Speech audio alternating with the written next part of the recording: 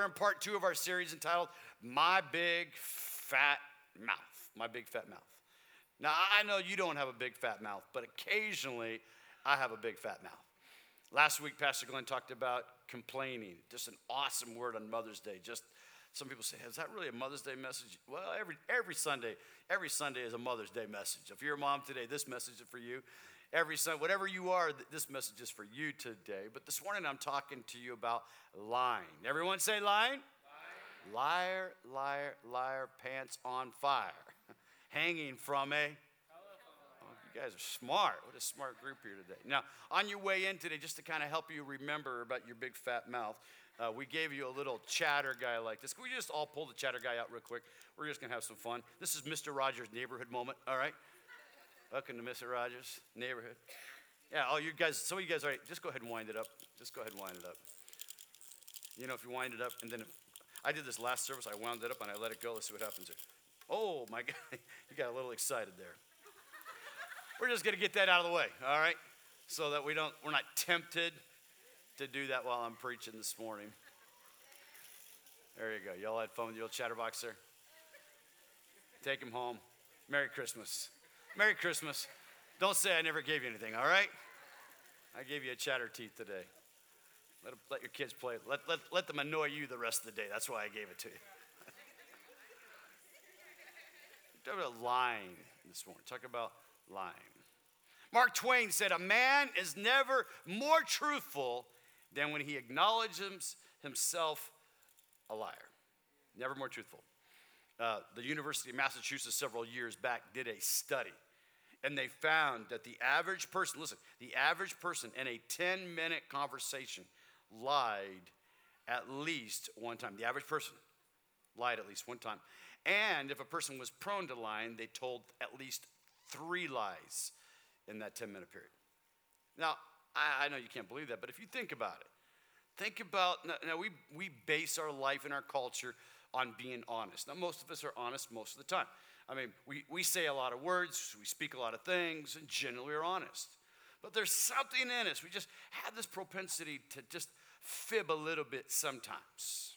Now, I have permission, all the women in the room, I have permission from my wife to tell this story, all right? Sometimes I don't do that and I get in trouble later, but I have permission to tell this story. So my wife, she's an amazing woman of God. She's a champion. Just the things that she's walked through and the things that God has brought her through is pretty amazing testimony. She's been tested, but she has a great testimony of the grace of God. And many years ago when she was diagnosed with cancer the first time, we had no idea that journey that would take us on. And over the years, she's had a couple bouts of cancer, multiple surgeries. But in the process of having one of her surgeries, we were getting ready, and the night before they give you these instructions, they tell you, before you come in for surgery, make sure you don't eat anything or drink any coffee. And so she woke up this morning.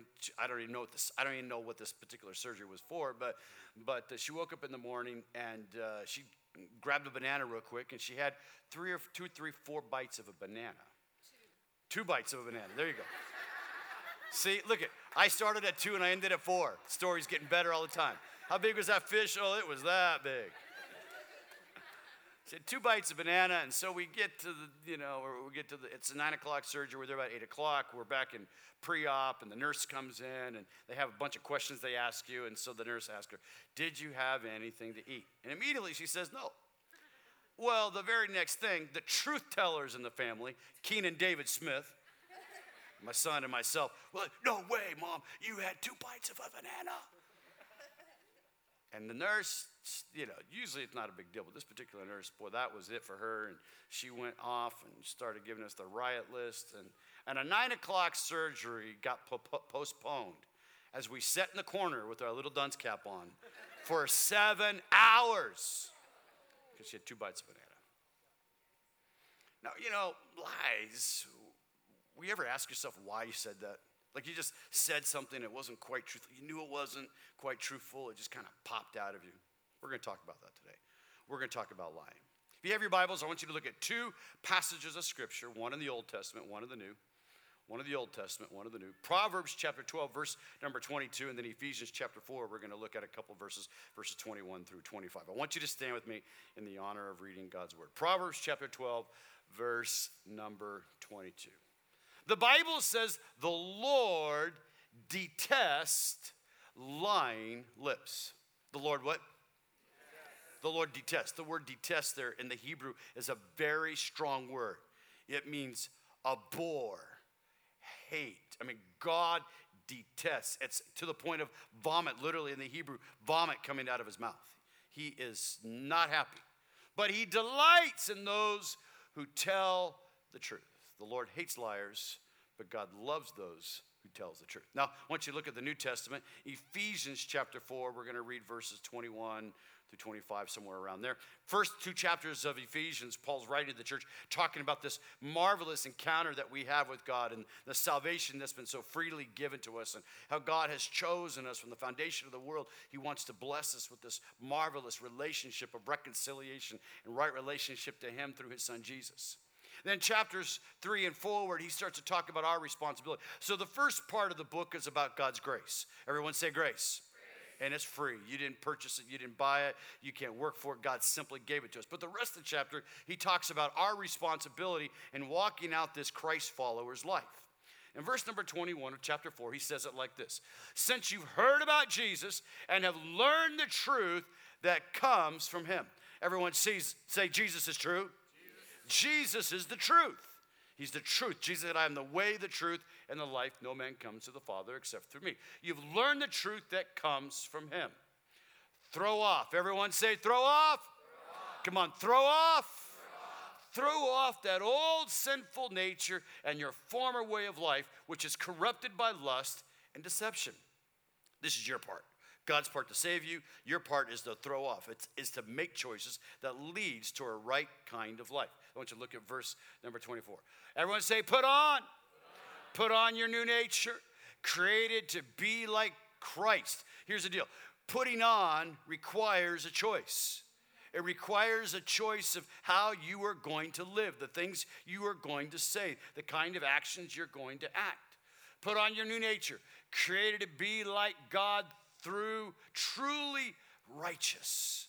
I love that word righteous. You know, the word righteous in the Greek has the connotation that we are in right standing.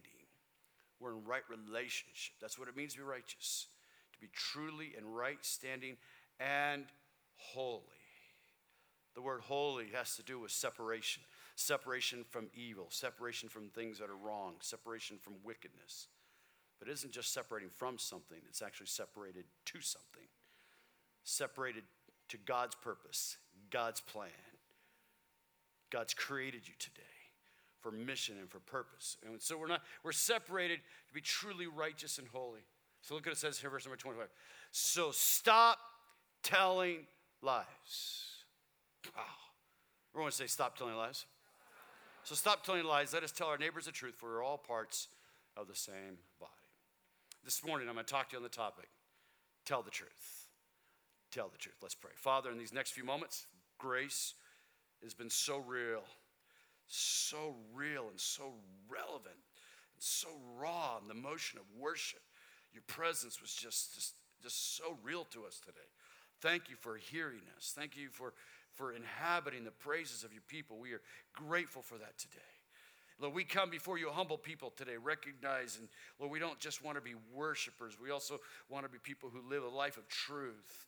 We receive your spirit so that we can live out this life of truth. Thank you, Lord, for every person that's here. Give them a spiritual ear to hear. And God, I don't take it for granted this third service. I need you. Give me clarity. Help me to speak clearly. Help me to speak your word and only your word. I ask this, Jesus, in your wonderful and mighty name. And everyone said, amen. You may be seated. Telling the truth. To tell the truth. You know, just so we're all on the same page, I want to give you just a quick definition of lying here, just to kind of help us to make sure that we all understand what we're talking. I know you understand what lying is, but let me just kind of put it up in a definition form. Saying or misleading someone through our actions with the intent of creating a false belief or impression. an attempt to get someone to believe something that is not true, misleading someone through our words or through our actions. We admit from the time that we're a little child, we admit that we have a propensity to lie. Isn't that true? They did a study with children between the ages of 4 and 8, and they put them in a room. And they brought out a nice little toy, and little fun toy, made some noise, whatever it did, and then they put it underneath the blanket, and they told the child, he was by himself, they told the child, they said, listen, we're going to leave the room, but don't look underneath the blanket. Don't look. All right? What percentage of children do you think the moment that adult walked out of the room looked underneath the blanket? Well, not quite. 80%. 80%.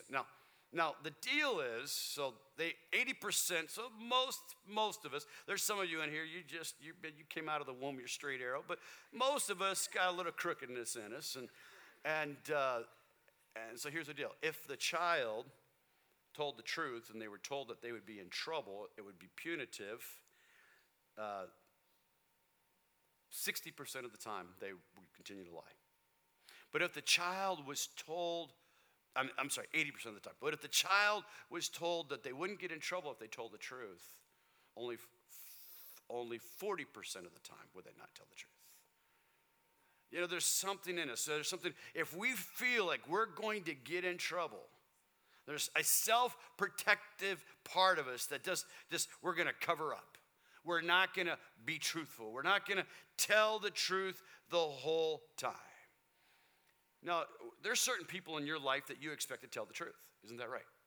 There are certain people in our life that we expect to tell the truth. There are certain people in our life that we expect not to tell the truth. When a politician is talking from a podium, do you expect that he's telling the truth or not telling the truth? Come on, what? Not telling the truth, right? When you walk onto a used car lot, I don't have to go the rest of it. There's just something, right? The moment you walk on and there's 8 guys standing out there, immediately you grab your wallet. And then you get out of your car and you start walking around and, a guy comes up or girl comes up and says, can I help you? What do you say? No. Come on. No, why? Because there's something in you that you're not trustful of that relationship.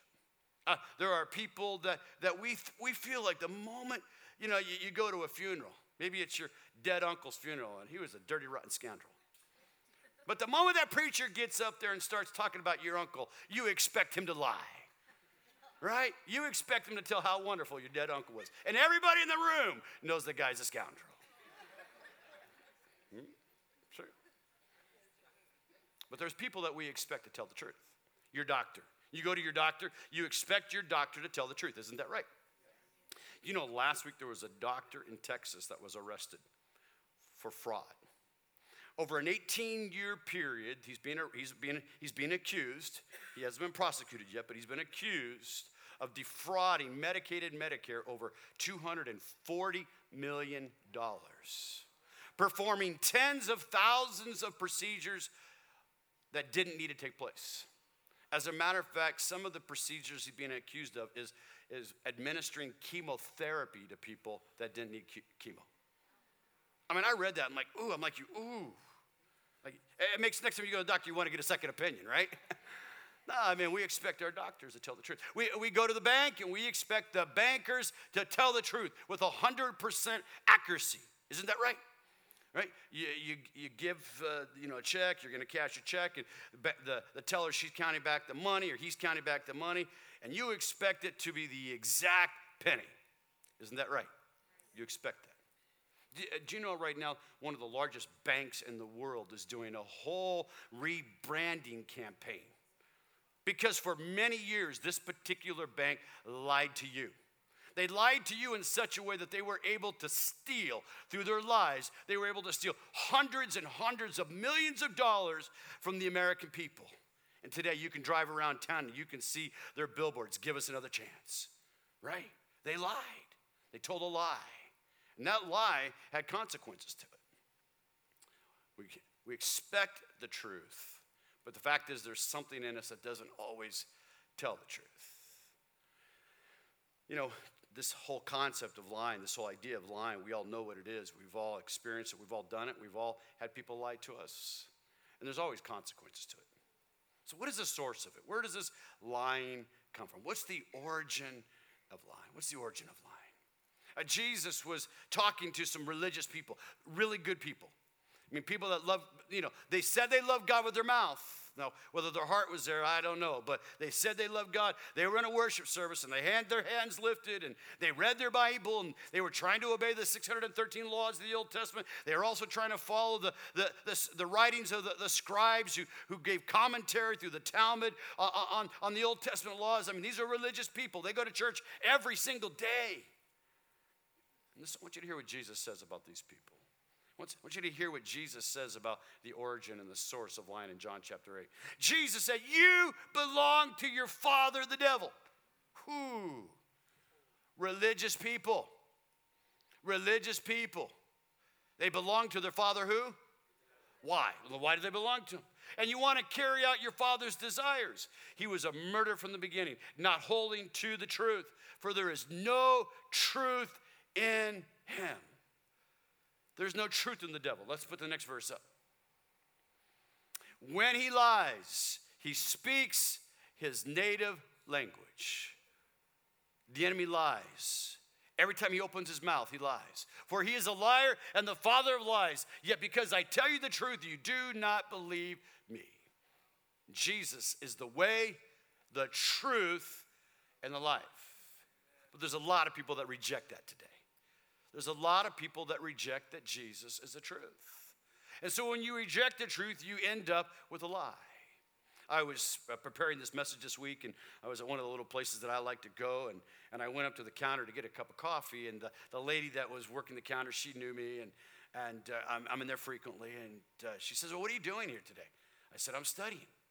She said, okay, you're studying for what? I said, well, I'm speaking at our church on Sunday, and she said, okay, well, what are you speaking on? I said, lying. The very next question out of her mouth was, why? Okay. But it wasn't the why that you would think. It was the why. Why does God let bad things happen? Why did bad things happen? This particular woman, she had her concept and an idea about God that wasn't quite correct because she had believed a lie. The father of lies. As a matter of fact, every time you see Satan mentioned in the Bible, he's always associated with a lie. Every time you see him speaking, he's almost always associated with a lie. In the very beginning, in Genesis chapter 3, God's created Adam and Eve in his image. God's given them purpose. God's given them destiny. God's told them to be fruitful and multiply. God wants to bless them, do good to them. God wants to have relationship, intimate relationship with him. And God lays out this whole kingdom. This amazing kingdom without sin, without pain, without death, and with the promise.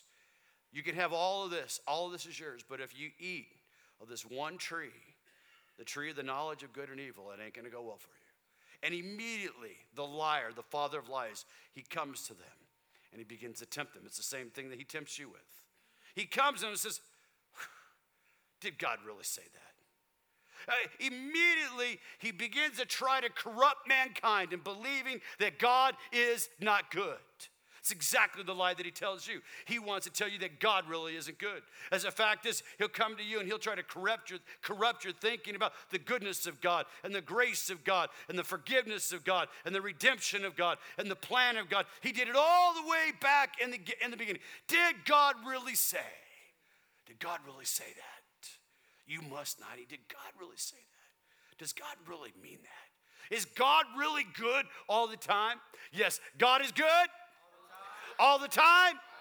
God is good. But he wants you to begin to doubt and to question the goodness of God. See, he's the father of lies. God loves you today. God's called you by name. You are his child today. The moment you come into relationship with him, you are no longer now under condemnation, but now you are free to worship him in spirit and in truth. You now are free to have a relationship with your heavenly Father who cares, he's concerned, he's full of compassion towards you as his child. He's a good God. The second time we see the devil in the Bible is in the book of Job. Now here's the deal. I don't understand completely the book of Job. I've read it multiple times. I know what it says, but there's some really interesting parts of it. In the very beginning, there's a dialogue. There's a conversation between God and Satan. And Satan comes before God. God is truth. He is all truth. He can only tell the truth. He's a personification of truth. Truth flows from him because that's who he is. He's the source of all truth. And Satan comes before him, and it's fascinating that when he comes before God, he can't lie to God. He can't lie to God because God knows everything about him. God's omniscient. He knows everything. Satan cannot lie to him. But what he can do is he can begin to criticize God's creation. So Satan comes to God and says, oh yeah, the only reason that Job loves you, the only reason that Job serves you, the only reason that Job's following you is because you do good to him all the time. Man, you bless him, you bless his kids, you bless his hands, you bless his business, everything else. You just do this. You just stretch out your hand and you touch all that he has, you take it away, and guess what? He will surely curse you to your face. You know what he's doing? He's criticizing God's creation. He's criticizing God's man. As a matter of fact, you read the whole story of Job, and Job goes through hell. Everyone say, Job goes through hell. But Job never stopped in hell. He didn't camp out in hell. He didn't make hell his life. As a matter of fact, all the stuff that he went through, and all the dialogue, and all the communication, and all the debating with his friends about whose fault this was and who was responsible, the Bible says Job never sinned against God. Whew. He was a righteous man. He was a righteous man. You've been chosen by God. You've been called by God. And you might be walking through some really difficult things. And what Satan wants to do is Satan wants to criticize you, causing you to live under the guilt and the shame of condemnation and of your failure. That you messed up, and we might have messed up. But you know what happens when you mess up? God sent his son Jesus to die on the cross so that you could be forgiven of your sin, so that your mess could now become a message of his grace and of his forgiveness and of his hope. In the New Testament, the next time we see the devil speaking, he's a liar. Remember, he's a liar. So he wants to corrupt men's thinking about who God is. He wants to criticize you. But ultimately, he wants to destroy you. He wants to destroy your life. In the book of Matthew, here again, Jesus is dealing with some very challenging moments. He knows he's coming to the end of his life. The momentum, the pendulum, the people. There's a group of people that are following him and loving him and what he's doing, but there's a group of people that are very angry and very frustrated. And they've already expressed, he's already heard the buzz that they want to kill him. And so in Matthew's Gospel, chapter 26, the Bible says inside, now this is inside the temple, this is inside the place where God's worshipers or God's people would come, inside the leading priests and the entire council were trying to find witnesses who would lie about Jesus, would lie about him. Why? Because they wanted to condemn him to death. Satan has come to kill, steal, and to destroy. He wants to condemn you to death. You know, when you find yourself living a lie, practicing a lie, talking a lie, speaking a lie, you are most like the devil. And the consequences and the result of living a lie and speaking a lie, the consequences always bring death. Every time. The wages of sin are death, not sometime, but every time. You know, we call them little white lies. Those little ones, little fibs. They don't really hurt anybody. And, you look on the face of it. My wife were involved in an event recently, and the people that were in the event, we knew the truth of their life and their relationship and where they'd been. And they were telling everybody one story. Everybody there, they were telling one story. But the fact is there was a whole nother story. We had known the story. We had experienced the story. We walked through the story with them. We lived the story. We knew that what was being told to everybody that was there wasn't the truth. No, it seemed to be a harmless lie. But what I've discovered is that when we allow ourselves to tell a little lie, it's easier to tell the next lie. Think of it. Peter, who's been with Jesus. I mean, Peter, this disciple, if you know anything about the gospel, if you know anything about the story of Christ, he had 12 guys that he called, and they were his closest friends, and then there was another 70 that followed and ministered with him. Here's the thing about Peter. Peter, I mean, he had such experiences with Christ that Christ sent him out, and not only did Jesus do miracles, but Peter also did miracles. Peter saw blind eyes open. Peter prayed for people who were filled with demons and saw the demons cast out. I mean, Peter really experienced a lot of things with Jesus. For 3 years, 3 years he lived with him. For 3 years he ate every meal with him. For 3 years he spent his life following and listening and obeying to the words of Jesus. And when Jesus has been falsely accused because some guys lied about him, and he's being condemned to death, he's been beaten beyond recognition. He's had a crown of thorns shoved up on top of his head. He's had his beard plucked out and people spitting him and mocking at him. And Peter was there. Peter was there. He saw it.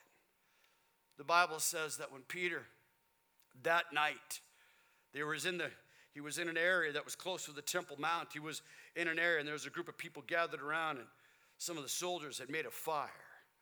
Peter was standing around the fire, and there was a little girl, 13, 14 years of age. And immediately, she says, hey, you're one of Jesus' followers. You're one of those guys. Now think about it. Think about if that was you today. Think about it. Just put yourself in that position. You just saw Jesus, your best friend, get beaten beyond recognition. Got the thunder kicked out of him, beat out of him. And you know that if you tell the truth in that moment, they're likely to do the same to you. What's your response? The Bible says that Peter denied it. He denied it. I don't even know him. He didn't do it one time. He didn't do it 2 times. He didn't do it 3 times. He did it 3 times. And as Jesus prophesied, when Peter denied him 3 times, the rooster would crow. And on the 3rd time, the rooster crowed. And when Peter denied Christ, you know what happened when he lied? He never got caught. They didn't beat Peter then. He walked away from that situation. But he was living a life of condemnation, of shame, of guilt, knowing that he wasn't living the truth. Knowing that he wasn't living the truth. You know, when you look at the stories of the Bible, there's so many stories in the Bible that people didn't completely tell the truth. You can go back in the very beginning. There was a man by the name of Jacob. His name was Deceiver. He was a liar. He stole his brother's birthright and his blessing. He stole his brother's birthright and his blessing. And what I find interesting about the story of Jacob, what I find interesting about the story of Peter, is that God didn't leave them there. I mean, Peter denied Christ. Peter renounced Jesus, cursed, said he never knew him. But after Jesus rose from the dead and he appeared to him, the Bible says that Peter was the first one that God would use to stand up when the Holy Spirit had been poured out and the church was being birthed and the signs and wonders and promise of God's Spirit, who was for all people, for all generations, for all time. God took that mess of a man who made horrible mistakes. God used that man to declare a message of redemption, a message of forgiveness, and a message of hope, because God wasn't finished with Peter yet, and God isn't finished with you. Someone said amen. Jacob, he's a deceiver. His name means deceiver. That's what his name means. He's a liar. He deceived his brother to get his brother's birthright. His brother's hungry for one bowl of soup. He's willing to trade everything in for one bowl of soup. You think of how many times we've traded God's blessing. We traded God's best for one act, one selfish moment, one moment where we looked, we saw, we did. One moment of temptation, we caved in. We traded the goodness and the blessing and the grace and that sense of peace of God, knowing that we're in right standing with him. Esau was Jacob's older brother, older by just a few moments. They were twins. He stole the birthright. And then as his father was dying on his deathbed, Isaac, the Bible says that not only was Jacob a deceiver, but his mother was in cahoots and wanted Jacob to receive the blessing from his father before he died. It wasn't his. It wasn't rightly his. It was his brother's. But Jacob was a manipulator, a deceiver.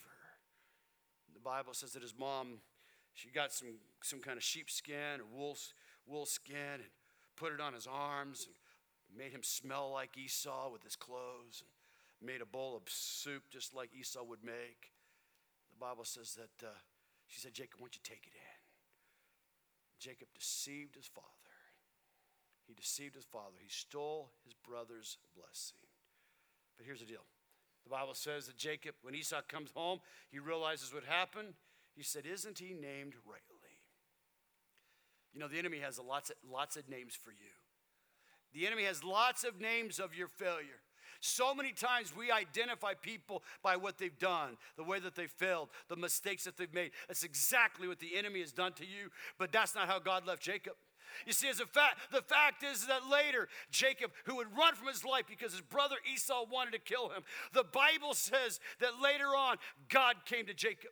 As a matter of fact, while he was sleeping, he had a dream. He had a vision, and he saw angels descending and ascending on this ladder. And in that moment, there was a man that came to him. The Bible calls him the angel of the Lord. Most theologians believe that it was a Christophany. It was a revelation of Jesus Christ in the Old Testament. And the Bible says that when this man Jacob saw this man, this angel, who I believe was the Lord Jesus Christ, he said, bless me, bless me. And the Bible says that he told that angel, he said, I'm not going to let go of you until you bless me. And Jacob began to wrestle, and he began to wrestle, and he began to roll around on the ground until he got it right with God. And in that moment, the Bible says the angel of the Lord touched him. And when he touched his hip, he left a mark on him. And from that day forward, he was no longer called Jacob. He was no longer called Jacob. He was now called Israel, a man who met God, a man who touched God, a man who was changed and forever would be, ever would be associated with the house of God, the presence of God. Changed. That's what God wants to do. So God wants to do in your life. God wants to take the deceptiveness, the human potential, our human nature that wants to lie and trick and make ourselves better. I mean, there's just something in us. We want people to think better of us than we really are. We want to project an image that isn't necessarily true. And so what we do is we get masks. We wear masks. We take a mask and we don't allow people to see us for who we really are. So we put this mask on. And we had these deep insecurities. You know, maybe we felt like people never liked us. And so we're always trying to project this happy-go-lucky person. We haven't felt like we've been accepted by people. So, maybe we met somebody famous and we have to name drop so that we can feel better about ourselves. Maybe deep inside, man, we've been hurt, really hurt. So we put this hard shell of a look up, and we go out into public, and we got these ear things on called Dr. Dre's, and we're inside of a building, and we wear dark tinted sunglasses so no one can see our eyes because we're a tough guy, right? We wear a mask. We wear a mask. We project an image of something that we're really not. Deep inside, there's a wound, there's a hurt that only God can heal. See, God wants us to be people who know the truth. Jesus said, I am the way, the truth, and the life. He's the way. You see, we might have a mask on today, but God wants to help you take that mask off. God wants to help you take that mask off. The pain, the shame, the guilt. And this is how it happens. And this is your choice. You remember in Ephesians chapter 4, Paul said to throw off the old way of life. Put on the new way of life. Do you know how you do that today? You know you put on that new way of life? The first thing is that you have to learn the truth. You have to learn the truth. You have to learn the truth about who God is. You have to learn the truth of who God is. The psalmist said it like this: thy word have I hid in my heart that I might not sin against you. I've hidden your word. You know, when you read God's word, and if this is the only word that you are getting in your life this week, the regurgitation from a preacher boy up here on the platform, you're not going to really know who God is.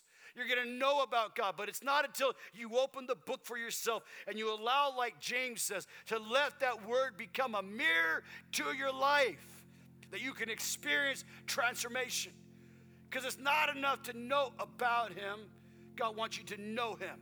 And the revelation of God and who he is, and of his grace, and of his forgiveness, and of his hope, and of his healing, and of his restoration. The revelation, we discover it. We discover the truth of who God is when we read his word. Thy word have I hid in my heart, that I might not sin, that I might not lie, that I put off the old man. But not only do we discover who God is, we also discover who we are. Because it's a mirror. It shows us who we are. It shows us that we need grace. There was a wedding that took place, small little wedding that took place yesterday. About 2 billion people around planet Earth watched it. Small little wedding over in England. The dress alone, I don't know, $43 million wedding, small little wedding. And I posted, I watched it, my wife and I, and I'm crying, bawling. And so I'm online, and there's all these Facebook posts of people saying, and there's one young man that's in our circle, might even be here today, and the glory of God wasn't there, bless God. God had nothing to do with that. I said, well, I watched that. I saw the name of Jesus proclaimed there. I saw people, even if they were religious, talk about the sanctity of marriage. I saw a couple, obviously they weren't perfect people, lots of failures, but I saw something, even the culture, even our world recognized there was something different. This young lady who was half African-American, half white, married this prince who had lots of foibles and failures in his life. But the world saw, and the world heard the message of God's love. This preacher got up there and started talking about the love of God, and the choir began to sing, and you could feel it. I mean, there was something there. And I've been thinking, God has amazing ways to get his message of grace out. This young man was criticizing. I thought it's exactly what the enemy always does. Every time the gospel is going forth, every time the truth of who God is, the enemy wants to criticize. God hasn't come to condemn you. God's come to change you. And you change when you learn the truth of who God is and then who you are. You need him every day in grace. The second thing is we must commit ourselves to living the truth. We must commit ourselves to living truth. Now, this is the tricky part. For me, this is the tricky part. I'm a shouter. I like the emotion. I can get up here. He's kicking doors down. Hallelujah. I'm loving it. I mean, that's right. It's when I step out of this building, how do I treat the waiter or the waitress that's not very nice to me? Come on now, somebody. You're meddling. Friday night, Miss Laura and I, nice little dinner, cheap little dinner. And the waitress, I mean, I'm a nice guy, cute little couple over here, little two-top table, She was just, had a bad day. I told my wife she shouldn't have come into work today. It would have been a good day for her to call in sick, whether she wasn't or not. But man, I don't know what I did, but it was kind of a rough experience. And I remember I was sitting there thinking, I got a choice to make. Am I going to mirror her? She's not nice to me, so I'm not going to be nice to her back. Come on, is that what I'm going to do? Or I'm going to choose to walk in love. Choose to walk in love. I want you to see this verse in 1 John chapter 3. We know what real love is. You know why you know real love today? Because Jesus gave his life for you. The personification of love, the person of love, the person who went to the cross and said, Father, forgive them, for they know not what they do. The God of love died, rose from the dead, so that you could experience his love and his grace. We know that love today. We know it today. Now, dear children, let us not merely say that we love each other. Let's not just be talkers. Let's not just be talkers. Let's people live the truth. Don't just say that we love each other. Let us show the truth by our actions. Our actions will show that we belong to the truth. Talk is cheap. Talk is cheap. We can shout and Sunday and run around the room and have God moments. Man, but if we're not demonstrating that love in the way that we treat other people, we're missing it. And so first of all, we got to learn the truth of who God is and who we are, what he's come to do. We got people who make the decision. That's a choice. We put off. We choose to live the truth. The Bible says that we speak the truth in love. A lot of you know how to speak the truth. It just hasn't been wrapped up in the package of love yet. And the third thing is we must people who love the truth. We love the truth. And this is what happens when you love the truth. Jesus in John chapter 8 said it like this. Jesus said to the people who believed in him, do you believe in Jesus today? Come on, do you believe in Jesus today? Jesus said to the people who believed in him, you are truly my disciples if you remain faithful, if you keep put on that new man, faithful to his teachings, faithful to who he is, and you will know the truth, and the truth will set you free. You can know the truth and not be free, but if you know the truth of who Jesus is, and you're a follower of his today, you will be free. Free to run, free to serve, free to love, free to bless, free to do good to your neighbor, free to bless those who curse you. Free. Thank God Almighty, I'm free at last. I'm free at last. Why? Because I know the truth. I've learned the truth. I'm making a choice to live the truth. And today, I love the truth. I want the truth. What about you? So what do you do with this? So what do we do with this today? Two things. First of all, some of us, we haven't been living the truth.